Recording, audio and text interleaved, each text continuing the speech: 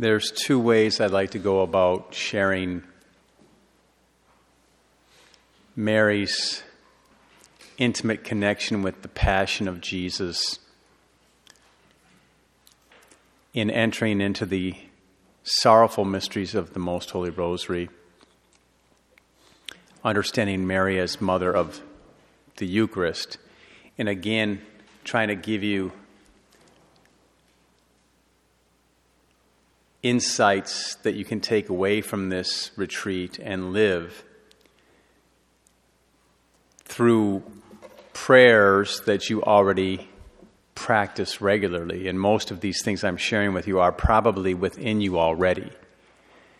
That's the best retreat, is when we touch into what's already in you. It's already in you, just bringing it forward. So a insight that was given to me years ago, giving Divine Mercy Sunday retreats and other times speaking about the Chaplet of Divine Mercy, and this will connect to the sorrowful mysteries, is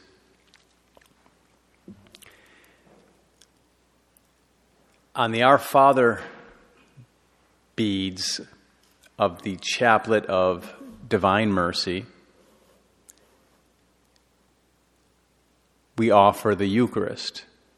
Eternal Father, I offer you the body and blood, soul and divinity of your dearly beloved Son, our Lord Jesus Christ, in atonement for our sins and those of the whole world. We offer the body, the blood, the soul, and divinity. And remember these 7 aspects of the Eucharist: body, blood, soul, divinity, really, truly, and substantially present. So I offer the Eucharist, the Eucharistic face of Christ, and the Eucharist to the Father in the Holy Spirit. And then on the Hail Mary beads, pray a decade of, for the sake of his sorrowful passion, have mercy on us and on the whole world. For the sake of his sorrowful passion, have mercy on us and on the whole world. For the sake of his sorrowful passion, have mercy on us and on the whole world. And this is the sorrowful mysteries, his passion, his passionate love for the Father's honor and glory, and for the salvation and sanctification of mankind. When I pray the first decade of the Divine Mercy Chaplet, I think of Jesus in the garden, just like in the sorrowful mysteries of the Rosary. So I offer the Eucharist, and I go to the garden with Jesus. And I'm sure in his heart, his prayer was, for the sake of this sorrowful passion, have mercy on the whole world, right? That was in his heart. And we'll develop that some more when we look at these 5 mysteries of this Most Holy Rosary. But I offer the Eucharist, and I go to the garden with Jesus and pray for all mankind, mercy on mankind. I offer the Eucharist, and I go to the scourging at the pillar with Jesus, asking that all mankind will love God with all their heart, soul, mind, and strength, their whole body included, and for the purity of mankind. And then I offer the Eucharist, and I go to the crowning with thorns.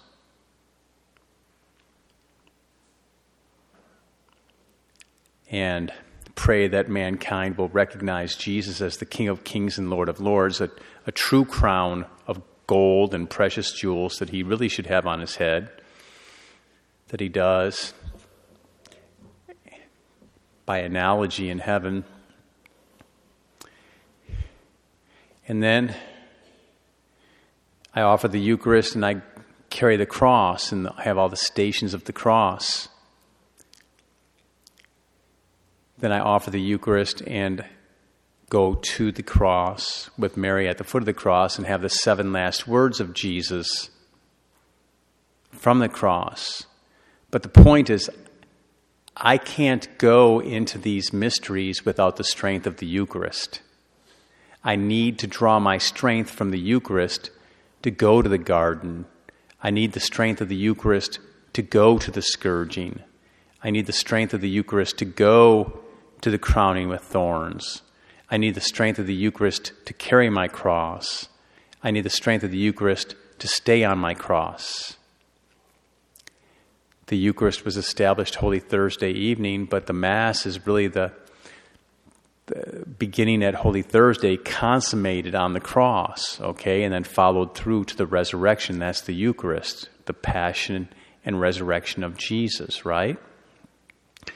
So this is an important point to understand. You're connecting the fifth luminous mystery, the 10th mystery of the Most Holy Rosary, going into the sorrowful mysteries, but this is all now dependent on the strength of the Eucharist, which is Jesus, body, blood, soul, and divinity, really, truly, and substantially present.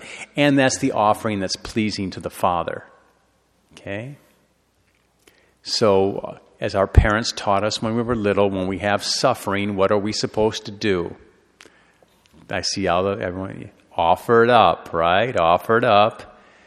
But, I offered in union with Jesus through Mary, right? To give it value. And to do it all with loving trust and total surrender and cheerfulness. God loves a cheerful giver. I may not have exterior cheerfulness, but interiorly, from Hebrews chapter 12, verse 2, we keep our eyes fixed on Christ, the inspirer and perfecter of our faith, who embraced his cross, heedless of the shame, for the joy that lay ahead of him, right? So we go forward in Jesus. We're baptized in Jesus. In him we live and move and have our being. But our Blessed Mother is going to teach us to stay in Jesus. Another thing to understand is, when Jesus was carrying his cross, he didn't do it alone. And sometimes I find that people sometimes run away from the cross because they're trying to do it on their own. Jesus was doing the will of the Father when he carried the cross. Jesus was moved to carry the cross in the Holy Spirit. On the way of the cross, there was the Blessed Virgin Mary at the 4th station and at the 12th station, right? And of course, we'll go into the 13th and 14th station as well. But we can't do it alone. We can't do it alone. Jesus himself did this in communion with the Father's will in the power of the Holy Spirit. And he had the Blessed Virgin Mary there. Okay? St. Padre Pio says, Jesus is never without the cross. And the good news is that the cross is never without Jesus. So run to the cross. Okay? Run to the cross. Run to love. So let's enter into the sorrowful mysteries. Mary as Mother of the Eucharist, teaching us to draw strength from the Eucharist, to go into these mysteries and never keep them isolated. It's connected to the plan of God, flowing from the joyful mysteries to the luminous mysteries, to the sorrowful mysteries, leading to the glorious mysteries. You have to keep them connected. Otherwise, when your sorrows come, you might lose sight of the big picture. The first sorrowful mystery, the agony in the garden. After Jesus establishes the Most Holy Eucharist at the Last Supper, saying that he's going to give his body and his blood And he gives a new commandment of love. Love each other as I have loved you. Not just as you love yourself anymore, but as I have loved you. And he gave us that example of washing feet to make ourselves little, to be servants. He taught us the great priestly prayer in John's Gospel, chapter 17.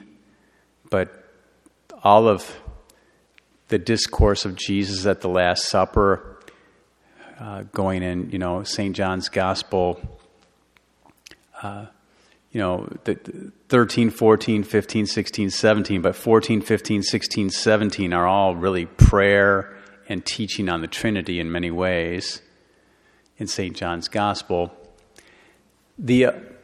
Jesus led the apostles out to the Garden of Olives. They were singing the Hallel hymns, which are Psalms 113 through 118. That was part of the Passover practice. Hallel is at the root of praise. Alleluia, Hallel Yah. Psalms 113 to 118. He left the upper room, went down through the Kidron Valley. There's a little valley there. Then you start to go up the Mount of Olives. And there was obviously an olive grove there. And Gethsemane, the word Gethsemane means basically it's that stone that crushes the olives when they press out the olive oil. So he goes out to Gethsemane, and he's just going to be crushed. The oil of the Holy Spirit is going to be pouring out, but he's going to be crushed. He takes Peter, James, and John near the rock where he goes to pray to his Father in the Holy Spirit. Just like in the Mass, the Mass is to the Father in the Holy Spirit. Jesus is praying as priest to the Father in the Holy Spirit. And what is he praying for? This is part of what Mary wants to teach you. These are good questions, just like I brought up what was Mary praying for at the Annunciation, right? As a good question. Well, when you know Jesus and his heart, his Eucharistic heart, he's praying to glorify the Father, do his will. We know that from the Scripture, thy will be done, not mine. Father, may this cup pass from me, but not my will, but thy will be done, right? He's also praying for mankind. He's seen all the sins of the world that he's going to take on himself, and he starts to sweat blood. This is the God-man who has nothing to do with sin whatsoever. Sin is repulsive to him. Sin is absolutely repulsive to God. And yet, he's going to take on the sins of the world upon himself for the salvation of mankind, for those who accept the gift. And what he's doing is he's entering into the depths of our poverty. I've quoted the Scripture many times. Though he was in the form of God, Jesus did not deem equality with God something to be grasped at. Rather, he emptied himself and took the form of a slave. And it goes on, being born in the likeness of men. He was known to be of human estate, and it was thus that he humbled himself, obediently accepting death, even death on the cross. After that comes the exaltation, which are the glorious mysteries. Because of this, God highly exalted him and bestowed on him the name above every other name, so that at Jesus' name every knee must bend in the heavens, on the earth, and under the earth, and every tongue proclaim the glory of God the Father, Jesus Christ is Lord. The exaltation comes after the abasement, the humbling, this suffering. getting underneath everybody. So Jesus is in the garden, and he is praying on behalf of all of mankind to the point of even sweating blood. Have you ever prayed for mankind to the point of sweating blood? I'll admit I haven't. I want to get there. I really do. I love Jesus. I know you love Jesus. I love Jesus so much. I want to experience everything he experienced. I do. So before I die, God willing, I'll be able to sweat blood for sin. I think God will give me that grace. I have to get purified a lot more before that comes, I'm sure. But one thing I've learned in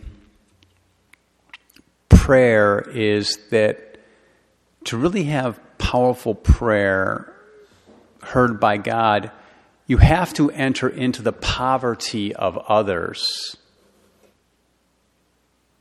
Many people today will call it empathy, okay? But really, to pray entering into their poverty, to have a oneness with them. That's when your prayer is really powerful. As opposed to praying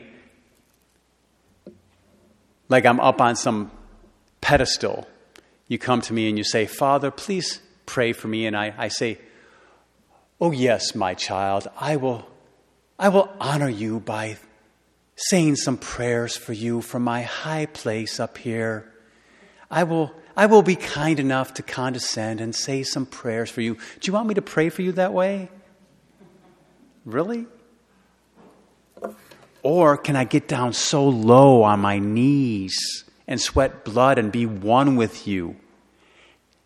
Have a heart that's united with your heart.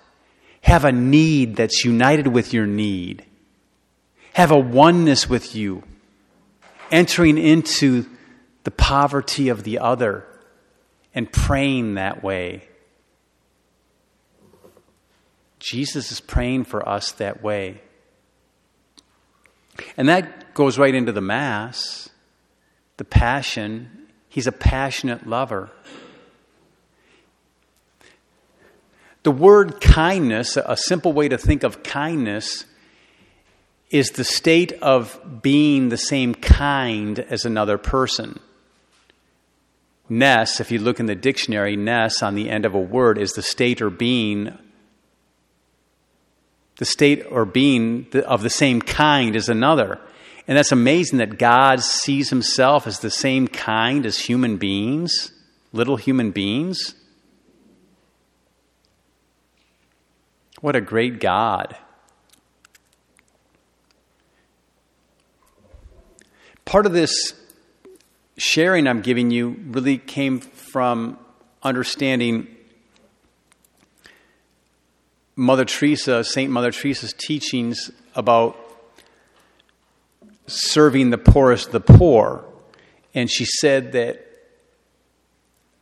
the poor show us how we should be. And she said, and the poor show us who we are. I didn't like that second part when I heard it. But St. Francis says we're all lepers. Some of us just hide it better than others. It's true. We're all one. We all have our limitations. We all have our needs. And the greatest need is salvation.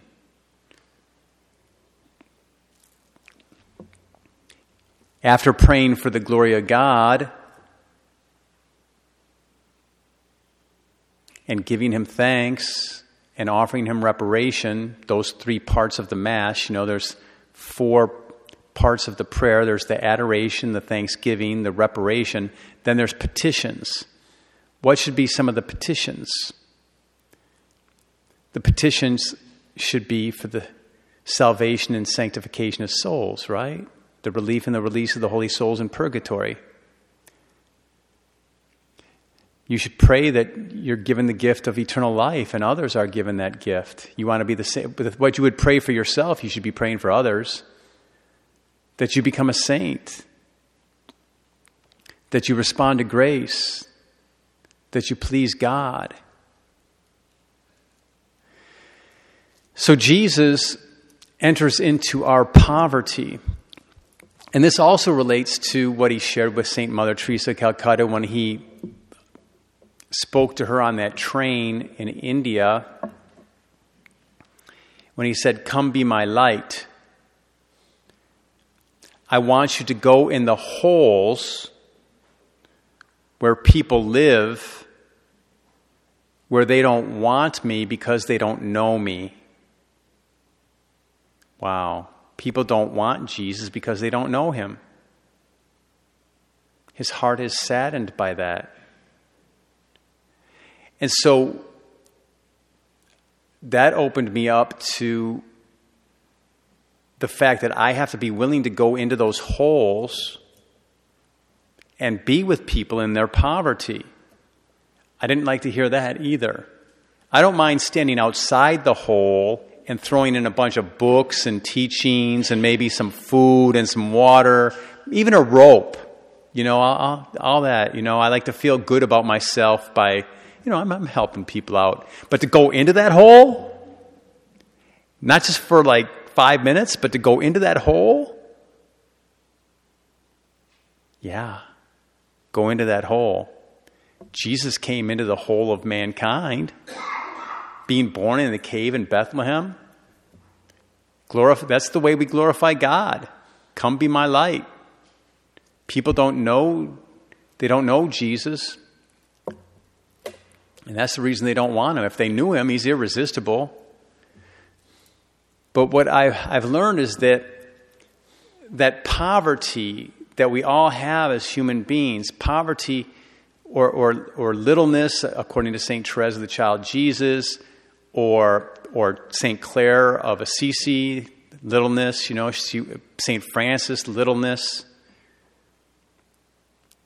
or St. Paul, powerlessness. He uses that word. Actually, one translation is impotence.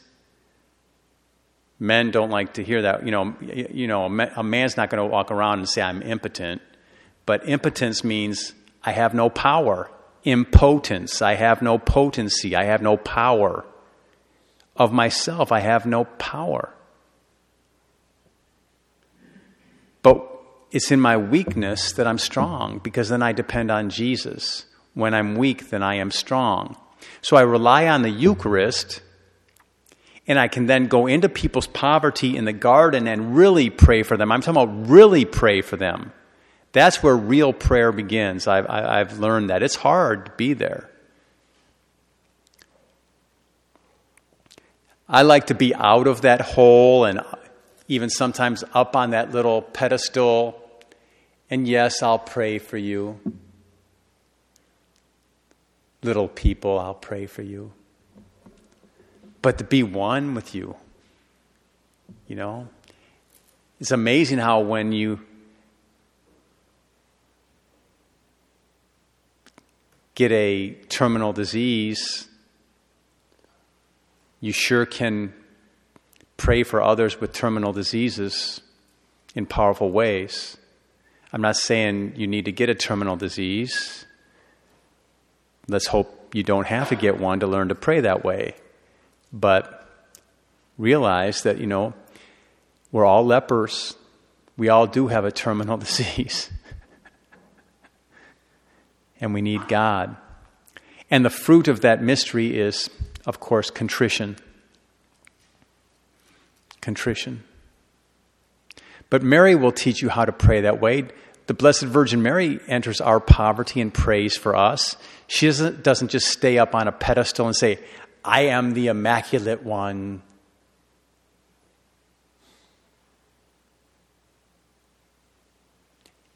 She comes to us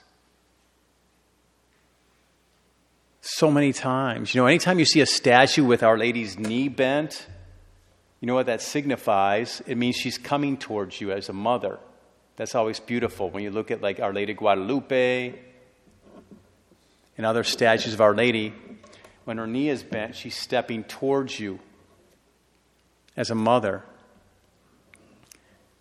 Guadalupe, she also comes to us as a mother at Lourdes. She comes to us as a mother at Fatima. She comes to us today. She's at the foot of the cross. But Jesus teaches us how to really pray right there. And that's a Eucharistic prayer. Remember, blessed, broken, and given away. We're going to pour out, we're going to give our whole body and all of our blood for our brothers and sisters. But first to glorify God. The main focus is glorify God. That's what worship is. So you move to the second sorrowful mystery, which is the scourging at the pillar. And of course, Jesus, St. John's Gospel, chapter 6, my body is true food and my blood is true drink. And unless you eat my body and drink my blood, you have no life in you. That's supernatural life he's talking about. In other places, he said, what good is it to gain the whole world and lose your soul? He also says, unless you lose your earthly life, your bios, then you won't have eternal life, which is Zoe in Greek. Jesus gives every part of his being to the Father, being scourged mercilessly. Flesh and blood being torn right off of him. Interesting that the fruit of that mystery is purity. I reflect on that often. Why of the 20 mysteries is the fruit of the scourging is purity? Well, one reflection I've been given is that true purity, the highest level of purity, again, is the greatest commandment. Loving God with all your heart, soul, mind, and strength. That's purity. Most people just focus on the bodily purity, and they should. That's step one. For example, with fasting, if you can't fast from food, then it's hard to progress to the higher level fasts. Now, those who have dietary, medical conditions, God wants you to use your reason. Okay? But still, we need to fast in order to feast. We fast from food to feast on the Word of God.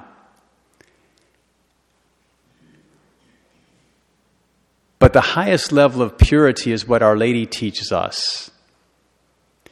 Loving God with all your heart, soul, mind, and strength. You see, purity is 100%, right? If something's pure, it's 100%, right? That's pure. Loving God with all your heart, soul, mind, and strength. That's 100%. That's pure. See, most people think of purity as just, again, like I said, the fleshly part, and that's very important. And in fact, that applies specifically to the scourging. Because every part of your flesh belongs to God. And that's what Jesus is showing us. Everything belongs to the Father. That's where his heart is. It belongs to the Father. Naked we came into this world, naked we shall return again. God gave and God takes away. Give it all to God. St. Mother Teresa, in her letter to priest, it's got a little bit of length to it, not very lengthy, but at the heart of it is, God cannot fill what's already full. He must empty you. So don't be afraid of him emptying you, and don't be afraid of seeing your nothingness. And then she says, and if God wants to cut you up into 20,000 pieces, Tell the Lord, every piece belongs to you, Lord. As a matter of fact, part of that letter goes on, and I have to smile that I was at all of their houses are called tabernacles. Isn't that beautiful? All the missionaries at Charity's houses are called tabernacles. They live in the tabernacle. And I was at the tabernacle of the Gift of Love in Naga City, Philippines. And for the old and the elderly and the children and the dying and also a house of formation. But they were passing around this basket with these little pictures of Mother with a little relic and a quote from Mother. And the one I picked was in part of that letter, which said,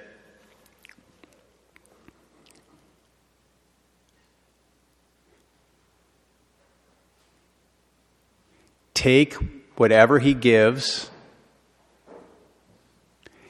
and give whatever he takes with a big smile. Now, I knew what that meant. That scared me then. I've grown enough. Early in the journey, taking whatever he gives, those are the first phases. That's pretty good stuff. I like, he always draws you with these sweet consolations, and there's a few trials along the way, and you're growing and you're learning some things along the way. But take whatever he gives. I like, okay, sure.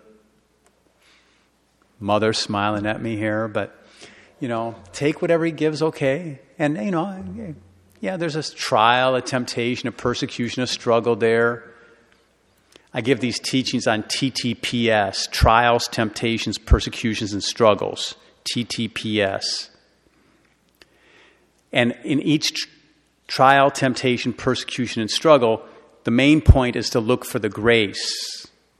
The trial, the temptation, the persecution, and the struggle they're like the wolves. You can see the wolves and their teeth. They're showing their teeth and they're growling and they're ready to attack, right? I can sure see. I know when there's a trial, a temptation, a persecution, or a struggle. I think all of you know when there are those things, right? But all they're saying is, there's the good shepherd. He's right there. Don't look at the wolves. Look at the good shepherd. He's right there. And he's sitting there with his rod and his staff. And he's just sitting there going, like he is right there in the Eucharist. I'm right here. Look at me. Don't look at that trial, temptation, persecution, and struggle. I know you're used to looking at those things. But I'm right here. Don't you want to look at me? I got it handled. I'm the good shepherd. That's grace, but grace is small and grace is invisible, and we're not used to looking for small things like the mustard seed. So I take whatever he gives, and as you grow along the journey, it moves from the consolations to a little bit more TTPS, trials, temptations, persecutions, and struggles. But then you move to that place where give whatever he takes. I didn't know that was part of the deal. Everyone, I'm glad you laugh because, that means that the people here know what's going on. It's part of the deal. Let's just get it clear. It's part of the deal. Give whatever he takes. And guess what he's going to take? What's the next part of it? What's he going to take? Everything. Everything. Everything. So just smile. The scourging at the pillar. Wow. Now this was private revelation.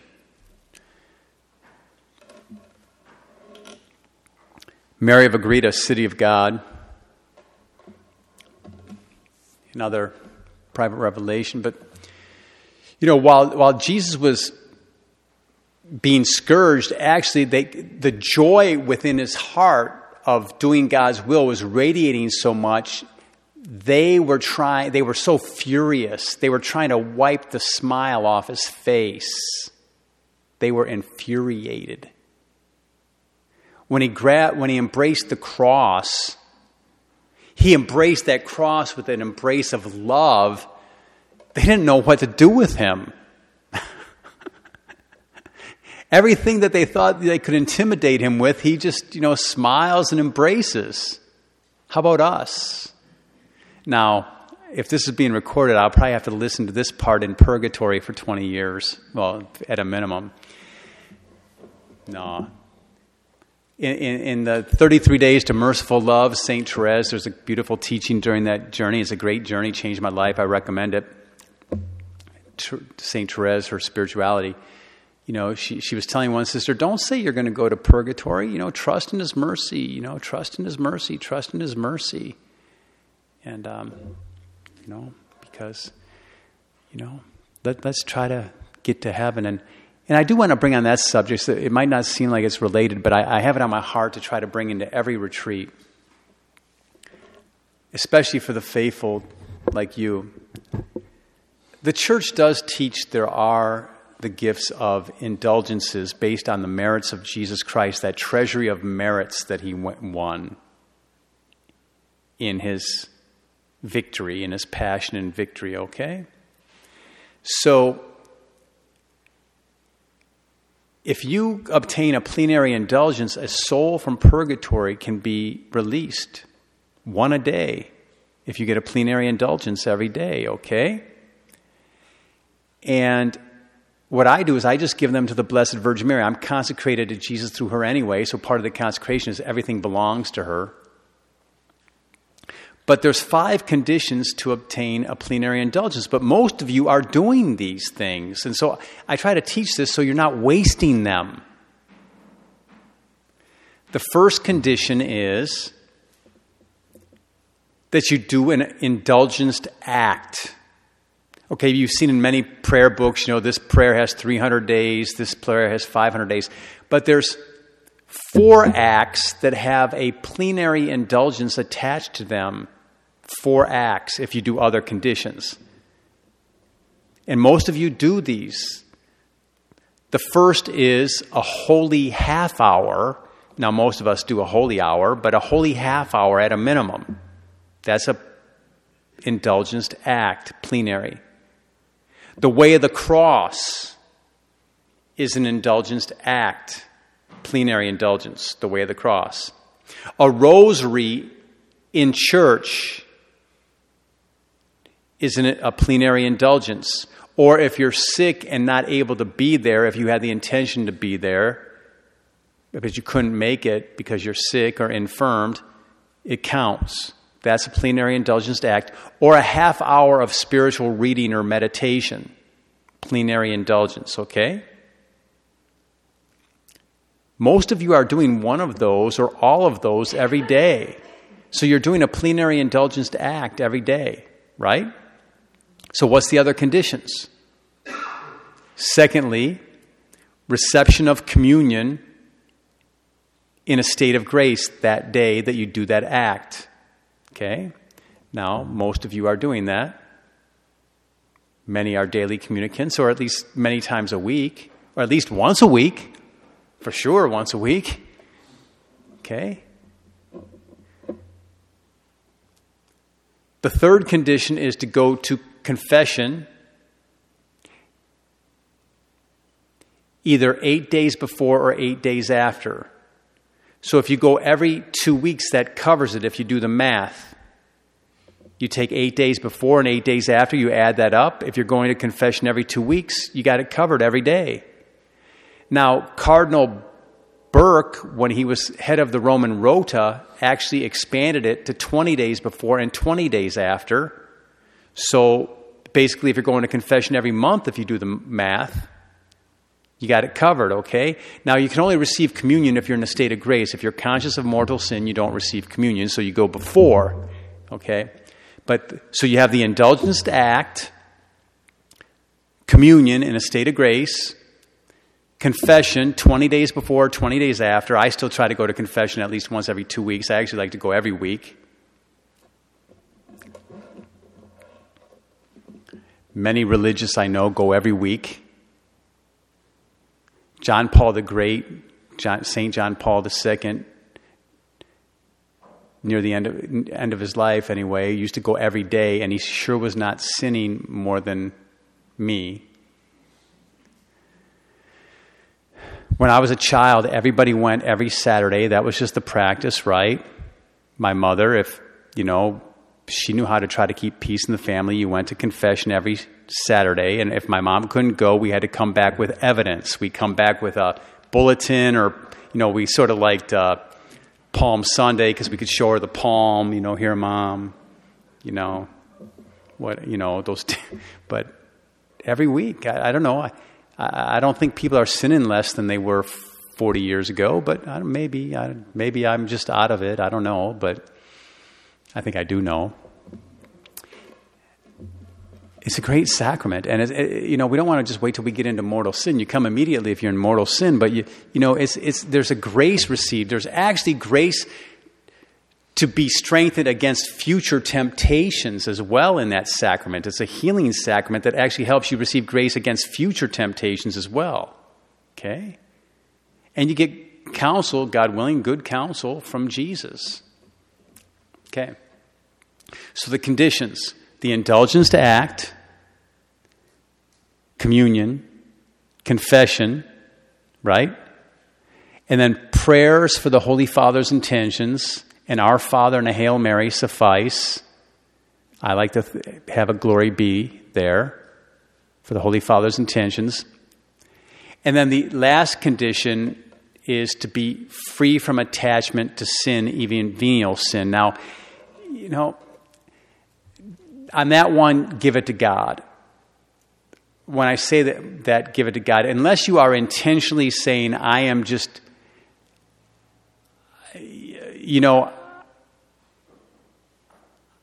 I have this habit of stealing cigarettes and smoking them. It's just something that I just enjoy doing, and I'm not going to give it up. Well, that's attachment, and that's a problem. But if you're really trying your best, and yet you're falling into the same type of things, just leave it to God. It doesn't necessarily mean you have an actual attachment. I mean, if you're really trying not to be attached, okay, but give it to God. I should also add that you need to have the intention to receive the indulgence. So you form the intention. When I pray for the Holy Father's intentions, I say, I pray these prayers for the Holy Father's intentions, desiring to gain every indulgence and merit I can, and I offer them to you, Blessed Mother, to apply as you desire. Now, many of you know I was a former attorney at law in California, so my relationship with God does still include some legal aspects, and I make things very clear when I form my intentions. And I'm sure God smiles just like you smile. I know it doesn't have to be that complicated. I remember when I was first discerning my vocation, and I knew it within me. This little voice was growing and growing and growing. I knew the call was there. But what I had to do, I picked the hardest possible novena on the planet Earth. But as my intention that was in the novena itself, I wrote like a whole page of things, but at the end I said I want something like a clear, unequivocal, absolutely undeniable communication that I'm called to the priesthood or something. I wrote this whole thing out. And I showed it to someone and they said, look at you being, a lawyer with God.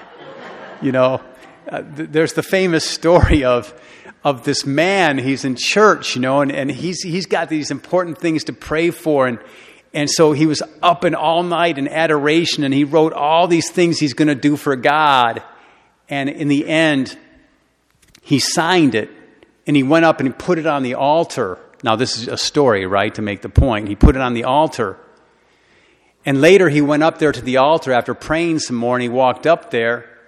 And everything was erased except for his signature.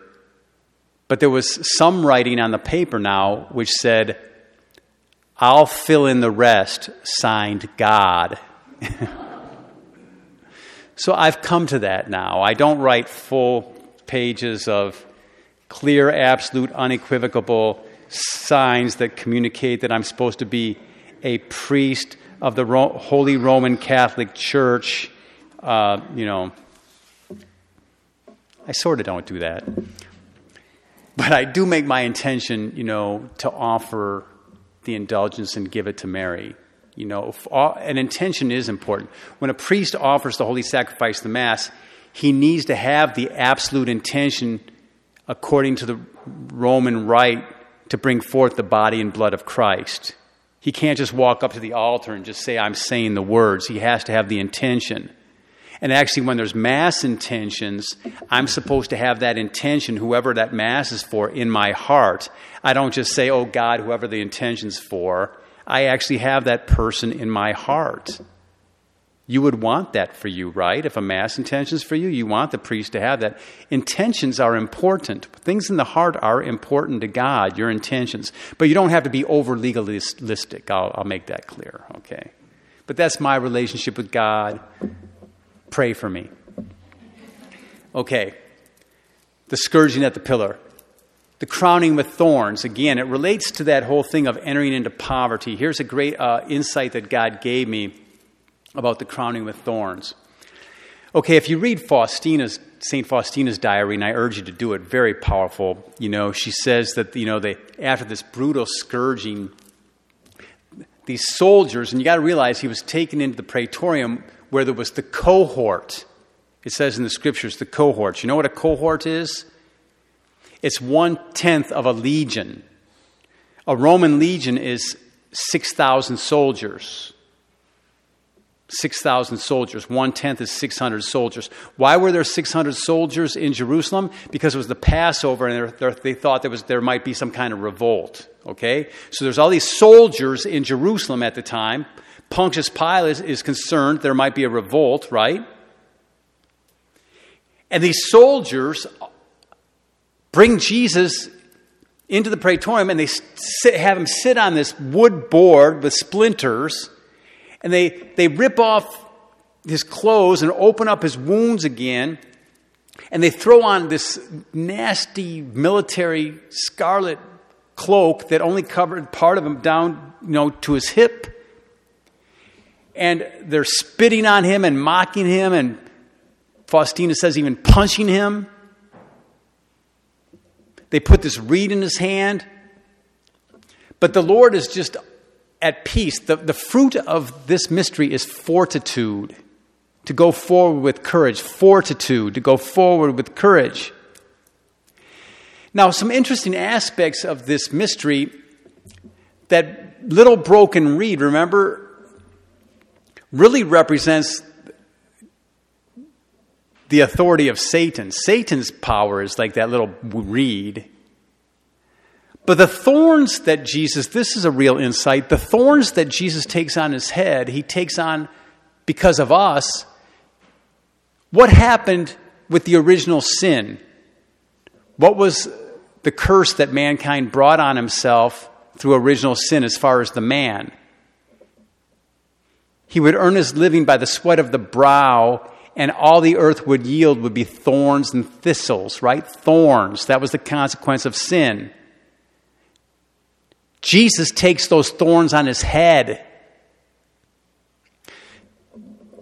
St. Bridget of Sweden, in her revelations, and I urge you to pray those St. Bridget prayers, the 15 St. Bridget prayers, powerful, pray them for at least a year. You'll enter into the Passion deeply. It talks about who Jesus is, then what he did for us, and what we can earn, not earn, but what he can gift us through his passion. You'll really learn a lot about his passion, those St. Bridget prayers. But he had 72 to 73 thorns, and 3 of them were like mortal. They would send pain all the way down through his whole body, because hitting the nerve endings in the head would send pain down through the shoulders and just, pain through the whole body. But Jesus took this upon himself, and he's staying calm, even though he's being mocked and spit upon, punched and hit. And he has pity on those Roman soldiers. Again, entering their poverty. Here's where I really learned about entering another person's poverty. He saw The Roman soldiers, even though they were big and strong and soldiers, he saw them as very poor. Why do I say that? Because if the only thing you know how to do is use violence, you're very poor. If the only answer to whatever happens in your life is violence, you are the poorest of persons. Sometimes they'll say modernly, if the only tool in your toolbox is violence, you're poor. Another saying is, if the only tool in your toolbox is a hammer, everybody starts to look like a nail. We need more tools in our toolboxes. Let's not just be hammers. The hammer has its use at times. St. Anthony, one of his titles was Hammer of Heretics, but it shouldn't be the only tool in the toolbox. Jesus teaches us meekness and humility and kindness and fortitude in that mystery. And all these are being taught by Mary. Mary has these virtues. Remember, if you're consecrated to Jesus through Mary, Mary can give you her virtues. A mother can share her virtues with you. Mary has these virtues. So the contrition for sin and the agony in the garden, how to really pray for people, Mary will teach you how to live that Eucharistic way of life of offering reparation and prayer for others. Mary will teach you how to endure the scourgings in life and the TTPS and to look for grace. She's full of grace. Mary will teach you about absolute purity. Mary will teach you how to be meek and humble in the midst of violent people and to enter into their poverty and pray for them. Isn't that interesting? Jesus is praying for them. He's not focused on himself. And that brings me to the way of the cross. And you can go through every station of the cross, and Mary will teach you about every one of these stations. Jesus stands before the powers of this world. The powers of the world would have no power over him unless the Father gave it to him. Jesus is the truth. The powers of this world today say, what is truth? Moral relativism. I don't have time to go into it. But our Blessed Mother will teach you how to stand before this world and testify to the truth that sets people free, and to realize that this world has no power over you. Your mother will teach you the power of the Eucharist. That's the power of the Eucharist. And then how to embrace your cross. The power of the Eucharist. Now, Venerable Archbishop Fulton Sheen, he has an awesome way of the cross. The three falls of Jesus, and there were more than three, but in the stations of the cross we have three. But Archbishop Fulton Sheen says the first fall is the fall due to the flesh. The second fall is the fall due to world. And the third fall is the fall due to the devil. Who are our three enemies? The devil, the flesh, and the world, right? But Jesus got up and kept going. He's going to get that cross to Calvary. That's where the church is right now. We're carrying that cross, and we got to get it to Calvary. And we're going to get nailed, and we're going to be up there. That's what we have to do. And Mary will teach us how to do it by centering our life in the Eucharist. So those are the falls. But it's that Jesus took our sins upon himself. And isn't it true that the flesh pulls us down to almost be like animals crawling on our belly? Jesus got up for us. Fourth station, he meets the Blessed Virgin Mary. The union of hearts. Talk about, there's an ultimate teaching in Mary, Mother of the Eucharist. The union of hearts, the communion of hearts. Behold, I make all things new, Jesus says. The new Adam with the new Eve. Simon, the Cyrene, isn't really enthusiastic about carrying the cross, but he does, and it transforms him, and it affects his whole family, his sons, if you read Scripture. His sons are even affected in a positive way by Simon having a share in carrying the cross. Jesus is so wonderful that he allows us to have a share in the cross, his cross. And then Veronica, the name means true image. Vera icona, true icon, true image. She wipes the face of Jesus out of kindness. She must have done this 10,000 times before, because people don't just do acts of virtue at expense to self without having it built up in them. It's not like you just walk up and say, okay, well, this, it's Jesus, so I'm going to do an act of kindness. We have to practice virtue, and then it just becomes a part of you no matter what the cost would be. And Veronica could have suffered serious consequences for what she did. Jesus' second fall. The women wailing. But Jesus says, don't wail for me.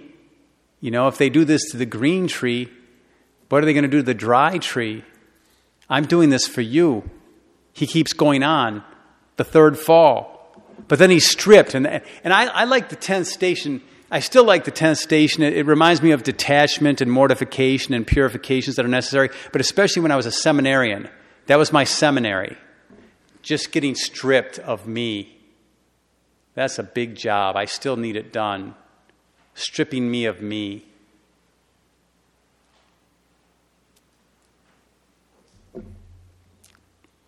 Mary will teach you. All this is in the Eucharist. This is all in the Eucharist. The whole way of the cross is in the Eucharist. And Mary's there. And then Jesus is nailed to the cross. He puts out his right hand, the hand that he blesses with. Different religious communities have different interpretations of that nail. The 3 nails represent poverty, chastity, and obedience. Our community likes to say the right hand is obedience because that's the hand that Jesus blesses with. But Franciscans and the missionaries of charity like to say that the right hand is poverty, because when you see that image of Jesus embracing Francis, it's with the right hand.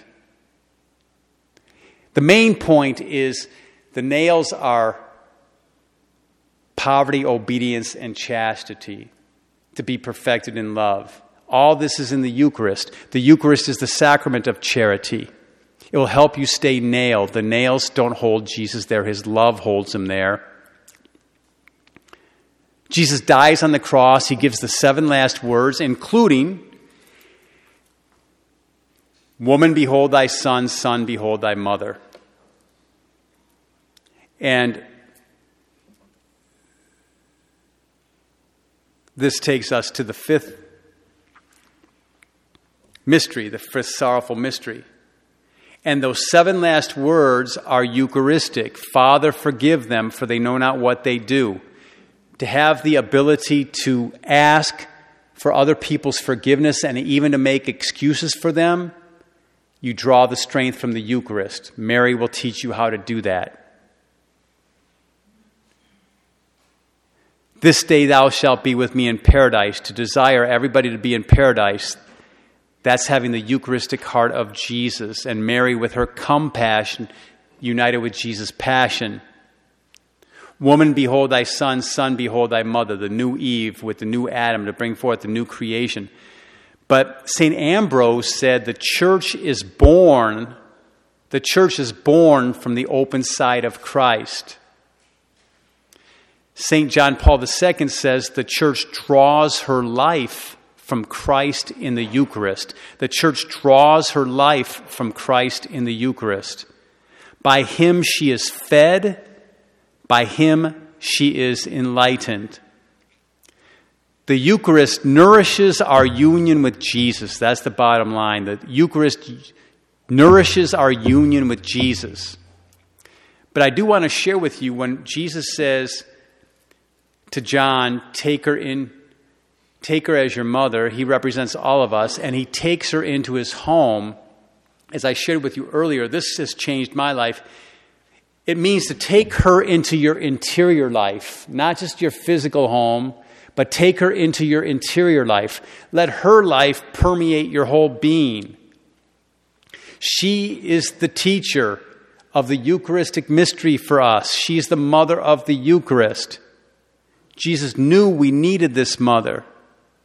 Jesus gives himself on the cross He gives us the relationship with the Father from the cross. He gives us the Holy Spirit, and he gives us his mother after giving us himself. Wow. But then you enter the dark night of the Spirit, which is, my God, why hast thou forsaken me? But you keep having trust in God's goodness and love. The Eucharist. St. Mother Teresa of Calcutta, 40 years of darkness, but still did Eucharistic holy hours every day. But then I thirst. And the missionaries of charity, they have three parts of their spirituality to satiate the thirst of Jesus: loving trust, total surrender, and cheerfulness. Those are the three parts of their spirituality: loving trust, total surrender, and cheerfulness. Let's satiate the thirst of Jesus. He thirsts for our love. He thirsts for union. Mother Teresa says that his thirst goes beyond even just a simple love. Of course, we know he thirsts for our faith, like the woman at the well. He thirsted for her faith. He thirsts for our love. But he thirsts for union. Wow, God wants union with us. He wants communion with us. That's the Eucharist. Mary at the foot of the cross will teach you what it means, Jesus, to thirst for you. He thirsts for you so much, he wants union with you. It's so amazing, it's almost too hard to believe, but believe it. Mary will teach you. And then Jesus says, it's consummated, it's finished. We finish our work here on earth, whatever God has given us, and then we say, Father, into thy hands I commend my spirit. That's a good spirituality, to walk all the time, your whole life, and everything, whatever happens in your life, TTPS or whatever. Father, into thy hands I commend my spirit. Father, into thy hands I commend my spirit. Father, into thy hands I commend my spirit. Whatever happens, Father, into thy hands I commend my spirit. If you live that radically, you'll become a saint. Father, into thy hands I commend my spirit. And then Mary receives the broken body of Christ. I'll just go to those last two stations of the cross, although we just finished the fifth sorrowful mystery. But Mary receives the broken body of Christ. That's the church right now. Learn from Mary how to look at the broken body of Christ, and with the power of the Eucharist to love the broken body of Christ. And then the Lord is put in the tomb, but he will rise. Sometimes he seems hidden, but he's there, and he will rise. And your mother, our mother, the mother of the Eucharist, the Blessed Virgin Mary, will teach us how to live that Eucharistic life in these mysteries of the sorrowful mysteries of the Most Holy Rosary, living the way of the cross, but starting with the garden, moving all the way through the Passion, and knowing that it will lead to the resurrection.